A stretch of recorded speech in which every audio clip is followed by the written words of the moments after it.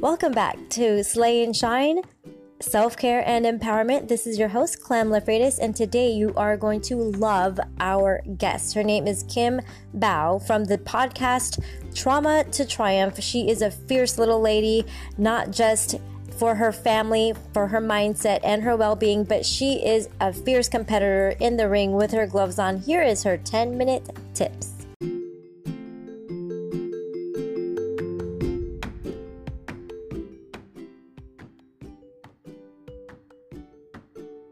Welcome, Kim. Thanks. I'm excited to be here. I brought her here for a specific reason. She has been on a great journey. It's been quite a metamorphosis, I believe, for Kim. She quit corporate. Yes. And can you tell us why you did that? Because I was tired of taking orders.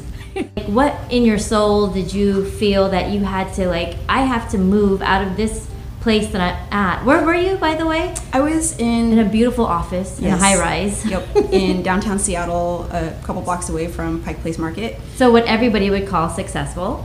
Corner office, yes. Yes. So I actually decided to quit corporate life because, well, it was funny. I went from a really large corporate financial institution to a very small commercial financial institution.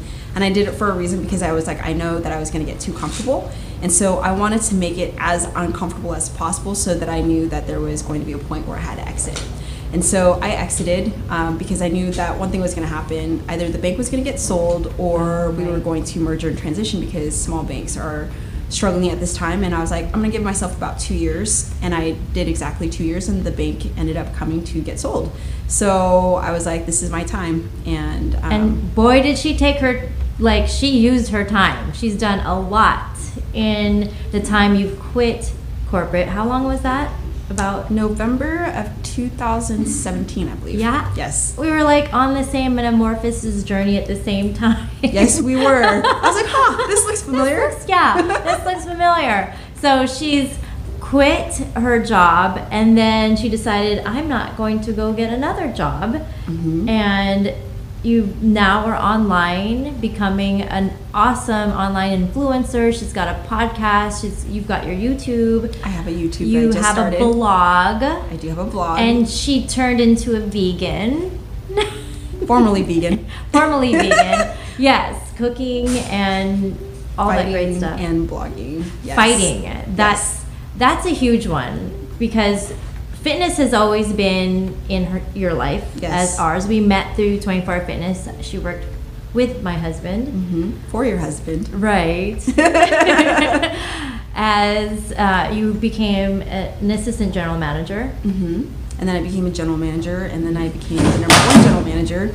And then I got burnt out, and I was like, there's got to be something better than this. And I went literally from fitness to finance. Right. Which is like a weird journey in itself. That sounds like mine. But you went from finance to fitness. Yeah. You're like my opposite twin. Right. Right. Yes. Yeah, and that's been fun to watch your journey because it's we both have been really success about money and numbers and goals, and then to see you be really more in touch with your personal care and your personal healing for your heart and your soul and your mind, especially of what kind of life do I want now and where do I go. So if you had what was the hardest part in the transition, you think, with hey, I gotta take care of myself and put myself first? So when I left the corporate world, there was a huge identity crisis. It was weird because it was how do I hit goals now? Right. What does goals look like, and what does that sound like, and who's going to tell me that I'm doing a good job? And not that you ever want anybody else to tell you that you're doing a good job, but it's nice to see when you hit certain things and you get yay. Yeah. And then it was having to learn how to celebrate learning. Mm-hmm. And I think that was the hardest part because to go from the financial world, and where it's very mathematical, and it's very calculated, and it's very there's an answer for everything, to the creative space. And then to a space where you try to understand what love looks like. You're I'm Asian. That doesn't make sense. You can't equate that. What does that look like? And that whole, like, there was a freak out moment. There's always freak out moments. There's a freak out moment. There's always freak out moments. And then there's the, okay, like, and, you know, the fighting thing actually helped a lot. She's in the ring, people, like with gloves and shorts and a sports bra and beating people's asses, because I've watched her beat someone's ass and I felt really bad for that person. But she's a little scrappy. But how is that therapeutic? How can you explain how therapeutic that has been for your self-care and empowerment? So that is a weird one in itself. I think that anybody who's ever been, and I hate to say this, but like a victim of sexual assault or trauma, having to learn to take somebody else's space has been something really uncomfortable. Having to learn that it's okay to hit somebody because, you know, that's what you've, you know, signed off on doing. It's been a really interesting place because we're taught as women to not cross that line. We're taught to apologize for everything. We're taught to do all of these things to please people, and then to get into a space where you have to believe in yourself and you have to cross that line and be comfortable with taking somebody else's space when you're taught not to, has been really helpful in the creative space, has been really helpful for the journey that's outside of corporate life. Yeah, I can imagine how much that has helped in confidence and belief in yourself, and just to say, I am on this earth and I take up space. Like, I'm here to take up space. Yes. And I get to move into your space. Absolutely. I'm not just gonna sit small and be unnoticeable or be in the background, as we were taught most of the time as women too. Right. Yeah, your biggest tip for your journey of self-care. What do you have, like a morning ritual? What's something that you have to do every day to keep sane, to keep yourself from having those moments of freak out? So I think as a type A personality, it's pretty fair to say that everything kind of stress you out. Especially as a single parent, especially, you know, running a business and having people that you take care of. One of the biggest things for me is, and it's what you do when you get into the ring and when you start to spar and when you start to write, it's learning how to settle in.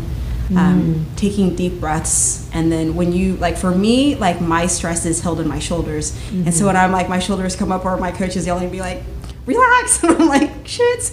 So I would say breathe and settle in and allow everything to just come to peace in your mind and in your heart, and breathe. I've been working on that this past week because my shoulders come up and then forward, and I'm, protecting the heart chakra. So I've been really like, okay, open up the heart cavity, push the shoulders back, push the shoulders down, and it's been really helping, just in calming the nerves. But what is your, like, is there a trigger that tells you, do you feel something in your body that says it's time to breathe, it's time, and then what is your process? So I will literally know that I'm not settling in when I'm holding my breath. Oh, yes. I have a friend who's doing that right now. She's like, I'm holding my breath all the time. I'm like, you need to get grounded. Yeah. So I can always tell, because I'm like, why am I holding my breath? And I didn't realize this, but I can hold my breath for a really long period of time. And so I'm like, I'm like, oh, right. Force it. Yes. So you force the breath to come in and out. Yes. And then you sink into your body. Calmly. And then are your eyes closed, or? I do it however I need to. Like, I don't allow myself, and this is one of the things that I used to do too. I used to judge myself for not having it right. Like, everybody has all these breathing metrics, like, oh, you could do 4 breaths in, 4 breaths out, and like you do it for a minute and you break it up, or you hold your breath for as long as you can and then you exhale. And there's so many different things, but it's really like you have to play around with it for what's best for you, and really allowing yourself just to get to that point of like, okay, I need to take a breath. Am I calm yet? Am I feeling settled, and what's making me really, hold this anxiety or hold this, tense feeling and pressure? And then whatever it is that you need to do to just allow yourself to visualize and really get comfortable with it. Perfect. Yay, that is the best tip. Thank you guys for tuning in. Find Kim. Where are you, Kim? Miss Kim Bao on Instagram. Yes, or kimbao.co. COKIMBAO.co. .co. Yes. Kim Bao. Yes, See you. the website. Yes. Thanks for being on our show today. Tune in for the next Slay and Shine, self-care and empowerment next time.